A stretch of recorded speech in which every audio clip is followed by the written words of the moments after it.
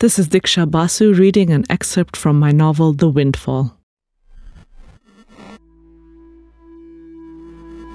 Welcome to Storybound, presented by LitHub Radio and the Podglomerate. I'm your host, Jude Brewer.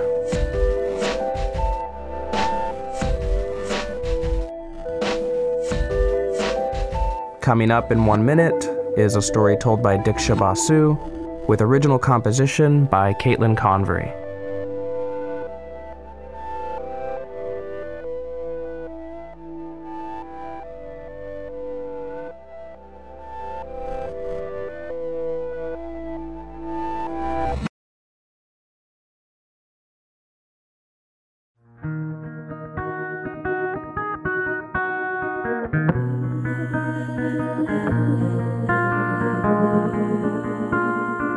Now that the new car is here, will you please take it the next time you go to Gurgaon? Mr. Jha asked his wife over breakfast the next morning. He felt bad when he saw her return the previous evening sweating, with her sari crumpled and hair escaping from the tight, low bun she always wore it in. "I'm not comfortable driving it," Mrs. Jha said.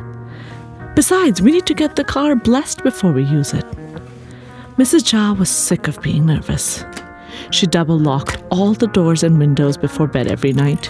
She checked the vault at the bank at least once a month, and she had even joined a ladies' investment club and taken their advice and put a significant amount of money into gold bricks. The wealth was exciting, but it also made her nervous.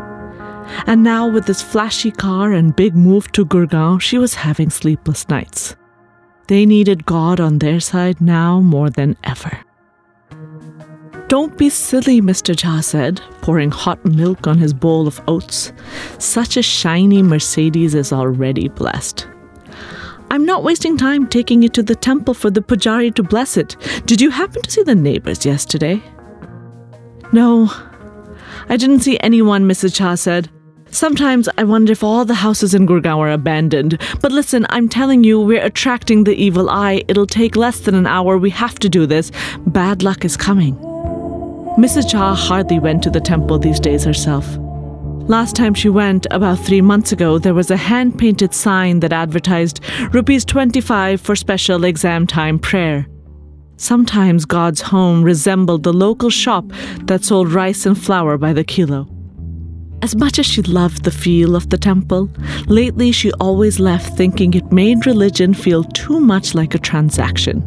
She still tried to go every few months for the well-being of her family, even though Mr. Jha and Rupak never accompanied her. "Do you think the neighbors might be foreigners?" Mr. Jha asked. "I've heard that some of the multinationals own houses in Gurgaon and the international workers come and stay for long stretches of time. Imagine if we move in next to an expat from America. I've always wanted to organize a 4th of July party." "How come Americans get called expats, but if we move to America, we're called immigrants?" Mrs. Jha asked. Tomato, Bindu. No need to find reason to be sensitive about everything." "Anil, you turn everything into a joke, but I'm not comfortable with all this change. If we offer just a bit extra, I'm sure the pujari will be more than happy to bless the car. I'll pick up the coconut on the way myself." "Are you mad? I will not drive the car through these wretched narrow lanes, and I absolutely will not have the pujari's filthy hands touching vermilion to the car. And the coconut? Ugh! Who knows what it'll do to the paint job? Not a chance. The car stays in the garage," Mr. Jha said. End of discussion. No, it isn't the end of the discussion," Mrs. Jha said, standing up and collecting her empty bowl and glass. She picked up her husband's bowl while he was still holding the last spoonful up to his mouth. "Forget the car. We'll take the keys and get them blessed." Mr. Jha ate his last bite and put down his newspaper. He looked at his wife. Stubborn woman. Fine. It had been what had attracted him to her in the first place. The first time he had met her, with his mother and aunt with him and her parents with her, at the end of the meeting she had said, "I'd like to meet him alone next time, please." Mr. Jha still remembered how the older generation had gone silent in response to her request. "There's nothing you can't say in front of us," her mother had said to her then. "That's true," his mother had added. "A marriage is a marriage of the families." But it's really a marriage between us, and I'd like to meet with him alone next time, please, Mrs. Jha had repeated calmly. Mr. Jha had laughed and said, I'd like that too. And their parents had had no option but to agree. The following week, Mr. Jha met Mrs. Jha for ice cream sundaes at the Nirulas in Connaught Place. Her father dropped her off and browsed in the shops downstairs for an hour exactly. Mr. Jha had ordered chocolate sauce drizzled on his sundae and Mrs. Jha hadn't, so he offered her a taste of his. She said no at first, but then leaned in and had a spoonful when the hour was almost over. So Mr. Jha was not surprised when his mother came to him the next afternoon and said, the girl has said yes. This impending move to Gurgaon had not been easy on her. Getting the car blessed was the least he could do. The spare keys only, he said, and we won't spend more than half an hour there. The incense makes my eyes burn. Answer me one thing, Bindu, Mr. Jha said, bending down to untie his laces outside the main entrance of the temple. How come, even as Hindus with all our gods, we say we believe in God, singular? He took off both his shoes and held them out to Mrs. Jha. And here, I don't trust all these godly types. Put my shoes in your purse, he said. Just leave them there, Mrs. Jha said. Nobody is going to steal your shoes. These are from Woodlands. Look at how nice the leather is. Some beggar will steal them and won't even know what they're worth, Mr. Jha said. Gods or God, Bindu, which one is the right term? I don't know, Anil. I suppose it's the collective idea of God in many different representations and forms, so you can say either. And if you're so worried about your shoes, don't leave them out here. Go and deposit them. They have a shoe check-in. You would know that if you came a bit more often, Mrs. Jha said, dropping a 10-rupee note into a small metal can belonging to a man with leprosy who was sitting in his wheelchair at the entrance to the temple. 10 rupees, Mr. Jha said. That's what beggars get these days while the world is in recession. Absurd. He wandered off to find the shoe deposit. The summer heat was getting on his nerves. The heat in Delhi summers didn't just come from the air. It radiated up from the ground and came off the walls of the building and pushed you from every direction, making it difficult to move. What was the point of all this new money if he couldn't escape the blistering midday temperatures? It should be possible, Mr. Jha thought, to have a small, portable, air-conditioned plexiglass cubicle built to walk around in. After all, he had had a shower installed in the Gurgaon bathroom so he would no longer have to use a bucket filled with water and a mug to pour it over his body. So maybe he could have a similar contraption completely sealed and cooled to take everywhere with him. It would make life a lot more pleasant. Maybe something with wheels. But then that would just be a car. Sir, 20 rupees for the bin and 50 rupees for the individual, the bare-chested man with the red tikka was saying to him. The shoe handler, who was sitting behind a counter with burning incense and loud ragas, looking like God's own guard. 50 rupees to store my shoes for 20 minutes? Mr. Jha walked away. He had not made his money by being cheated out of small amounts. He saw his wife standing near the entrance with her fair feet naked against the hot, dirty asphalt. They're robbing people blind with the shoe check-in, he said. I'll leave one shoe outside the temple and keep one in my back pocket. Nobody will steal a single shoe. You can't carry a leather shoe into the temple, Anil, Mrs. Jha said. Why not? You're carrying a leather purse. They entered the main foyer of the temple, and the sudden oasis of peace and quiet silenced them both. It was built in a way to maximize the cross breeze, and the air smelled of incense. Temple-goers all chimed the large bell that hung on the main door to announce their arrival to the gods. You are listening to Storybound. And now for a short break.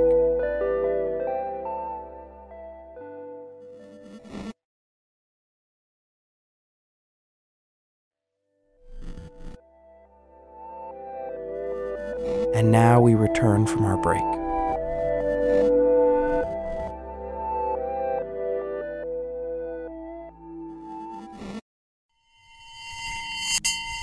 Temple-goers all chimed the large bell that hung on the main door to announce their arrival to the gods.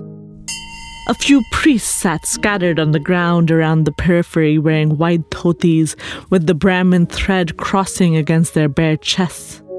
Everyone was barefoot and quiet. "Where's the temple in Gurgaon?" Mr. Jha whispered. He realized that he had never seen one there before. Did rich people not need temples anymore? Or maybe it was more fashionable to go to church these days. "I'm not sure," Mrs. Jha said, "but more and more people have prayer rooms in their own homes, and you can call a pujari home depending on what you're praying for. I was reading about how some of these rich industrialists have puja parties in their homes that would put the biggest temples to shame. What with gold embossed invitations and return gifts for a Ganesh puja, just imagine." "Interesting," Mr. Jha said. "Maybe we should do that."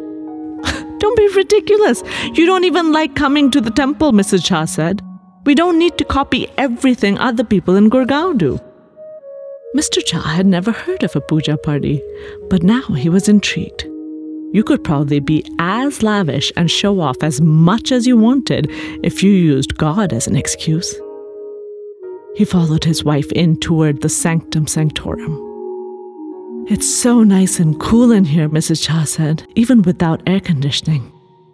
She was relieved to feel the cool, clean temple floor that felt like silk beneath her feet. "Doesn't look like God is doing any of these people much good. Any of the gods," Mr. Jha whispered to his wife as a man with a white bandage covering one eye walked past them. "Well, you don't know what state he'd be in if he didn't come to the temple," Mrs. Jha said. Maybe she was right, Mr. Jha thought. He had been very fortunate so far. It was risky to offend the gods. Maybe he should have left the shoes with the Brahmin shoe attendant after all. He certainly shouldn't have a leather shoe in his back pocket right now. He would put some extra money into the donation bowl when his wife wasn't looking. When nobody was looking, the gods would notice that he hadn't done it for any kind of human credit and would be particularly appreciative. The silence seemed to get louder as they got closer to Lord Krishna's shrine. You could tell this was the main god because the blue idol was nearly 6 feet tall and stood gracefully in his signature pose with one foot bent in front of the other and his flute raised to his lips. His pedestal was a deep red and the yellow of his dhoti matched the yellow of the flute. It was the busiest part of the temple, but also the most peaceful. The priest's assistant was carrying the lit diya through the crowds of believers, all of whom were passing their hands over the flame and then over their own heads to receive God's light. Mr. Jha waited his turn. He wanted God's light. But because he hadn't done this in years, he moved his hand too close to the flame and then screamed in pain as the flame licked his hand. Everyone turned to look. "Why must you always make a scene? You don't take anything seriously," Mrs. Jha said, smiling. Her husband was a self-made man. Relying on God was a comfort, not a career. She put her hands together, closed her eyes, bowed her head, and thanked God for finding her a good husband. At the same time, Mr. Jha, with his hands pressed together, eyes closed and head bowed, was also thanking God for finding him a good spouse. He rarely visited temples. He never followed rituals. He had a leather shoe in his back pocket and he regularly ate beef, although, in his defense, he'd heard that the beef in India was actually buffalo and those aren't sacred. But thanks to having a wife who truly believed and prayed for him, he had managed to find success. Maybe it hadn't all been just a result of hard work and good luck. Maybe it had been because of his wife's prayers. "Do we ask the pujari to bless the keys here?" Mr. Jha whispered. "I'm not too sure. Maybe you can just take the keys and hold them up to your head near the main shrine. I'm not sure if we should disturb him," Mrs. Jha said. The priest was standing just a few feet away and looked about as trustworthy as their real estate agent and better fed than any of the gods here. It wasn't easy to trust someone with visible gold caps on his teeth and rings on most of his fingers, and seeing him now, she was reminded again of why she came to the temple less and less these days. "Now that we've come all the way here, may as well get the pujari to actually bless the keys," Mr. Jha said. "I don't want to go home without doing it and then have you blaming me and saying I'm impatient and whatnot." "I'm just happy you agreed to come," Mrs. Jha said. "I'm sure God will also be happy. Let's just give a small donation and go home." "You're giving donations for a blessing?" The priest walked over to the Jhas to ask. "What would you like to have blessed? You know, with the moon in the 5th quarter, it's an auspicious day today." He had been listening. He was always listening for the word donation. If this couple handed him the donation, he would be able to pocket it. But if they put it in the donation box, it would go directly to the temple's main management. Unfortunately, priests did not work on commission. "Our new car," Mr. Jha said. "Oh, nothing," Mrs. Jha quickly added. "A new car?" The priest said. "A new car must be blessed. You have done well, praise God. People these days, they come to me only with misfortune upon misfortune. God has been kind to you. It was good of you to come to me. Where is the car? Have you brought a coconut or should I get one?" No need, Mrs. Jha said. "We just came to pay our respects to God. Thank you for taking the time to speak to us. This is more than enough." "But Bindu, we've come all this way and he's being so generous," Mr. Jha said. "Let's at least get the keys blessed. We couldn't bring the car, but we brought the keys." "Well," said the priest, eyeing the unfinished peace sign symbol of the Mercedes car keys in Mr. Jha's hands, "I can bless the keys here, but if you would like, for just a small amount, a donation, I can come to your home and do a prayer for the actual car." "Just the keys will do," Mrs. Jha said. The priest took the keys and said he would take them to the back directly near the idol and sprinkle them with holy water and have them blessed. "Right here is fine," Mrs. Jha added. "The evening prayer rush will start soon and I don't want to delay you." Mrs. Jha did not want him taking the keys out of their sight. She had been hearing about a series of crimes in Delhi lately in which thieves apparently took quick imprints of keys in bars of soap and then created copies of the keys and stole things effortlessly. She was not going to fall victim to a key-copying priest. "Bindu," Mr. Jha whispered, "now why are you causing a scene? This is why we came. Let's get the keys blessed." "We are getting the keys blessed," Mrs. Jha said, "here in front of us, right now." "But if the keys can get closer to God, we should let them," Mr. Jha said. "You be quiet," Mrs. Jha said. "You have a leather shoe in your pocket. Now let's just finish up here."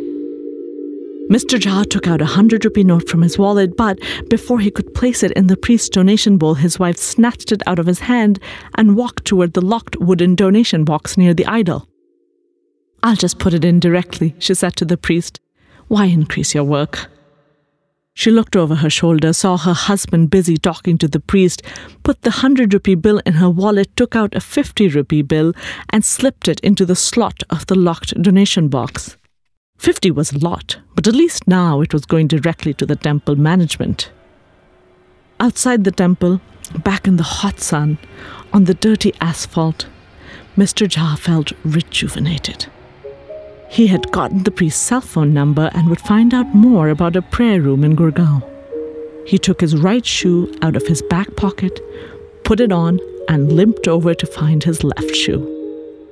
Mr. Jha picked it up, placed his left foot gingerly in it, flexed his toes against the soft leather, and stood up satisfied. God would protect them. Behind him, Mrs. Jha also slipped her feet into her sandals, which were hot from the sun, and felt relieved that they had come to the temple. Even if parts of the temple were getting more and more commercial lately, it was still the home of the gods, and it was wise to hedge their bets. They would be safer now, and, despite not paying extra for the exam time prayers, she was certain that God would look after her son across the world in America.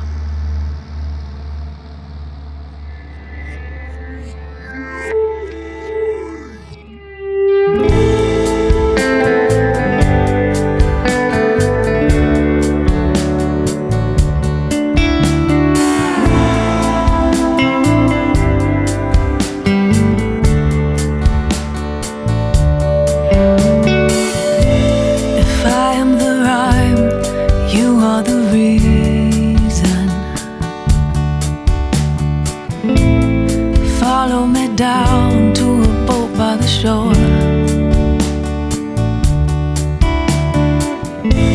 We'll say our goodbyes, if just for a season. Why do I feel we've been here before? When we had so much time to get it right. Oh, we had so much time, try as we might. Oh, we had so much time, but now it's over and done. We had so much time, but not enough.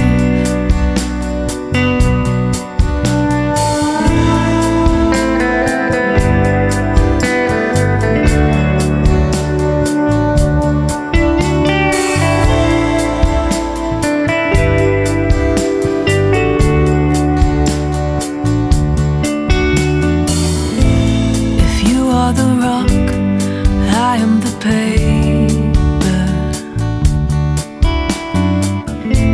Let's follow this path wherever it leads. Shed our clothes, leave questions for later. All we have left is all that we need. And we had so much time to get it right.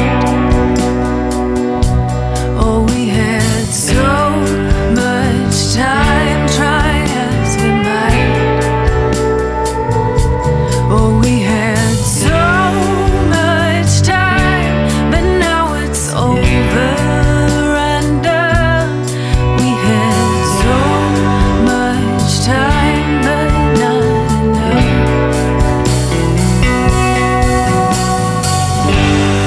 Your skin, my pillow. Your smile, my home. Your skin, my pillow. Your smile, my home. And we had so much time to get it right. Oh, we had so much time, try as we might. Oh, we had so much time, but now it's over and done. We had so much time, but not enough.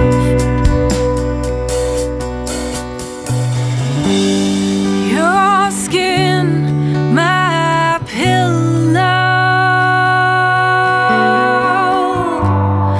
Your smile, my home.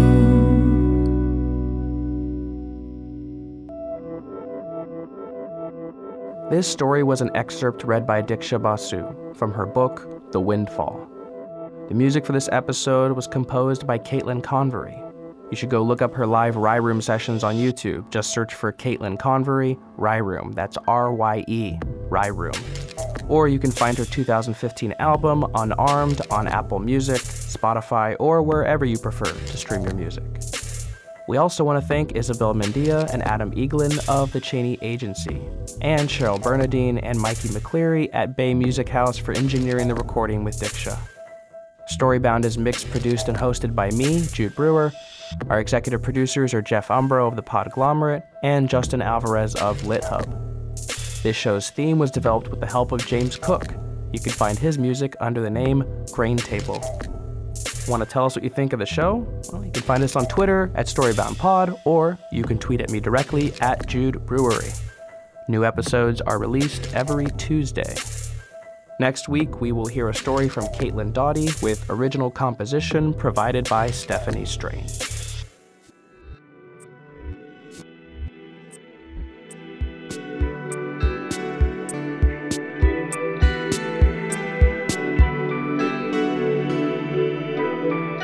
The Podglomerate. A Sonic Universe.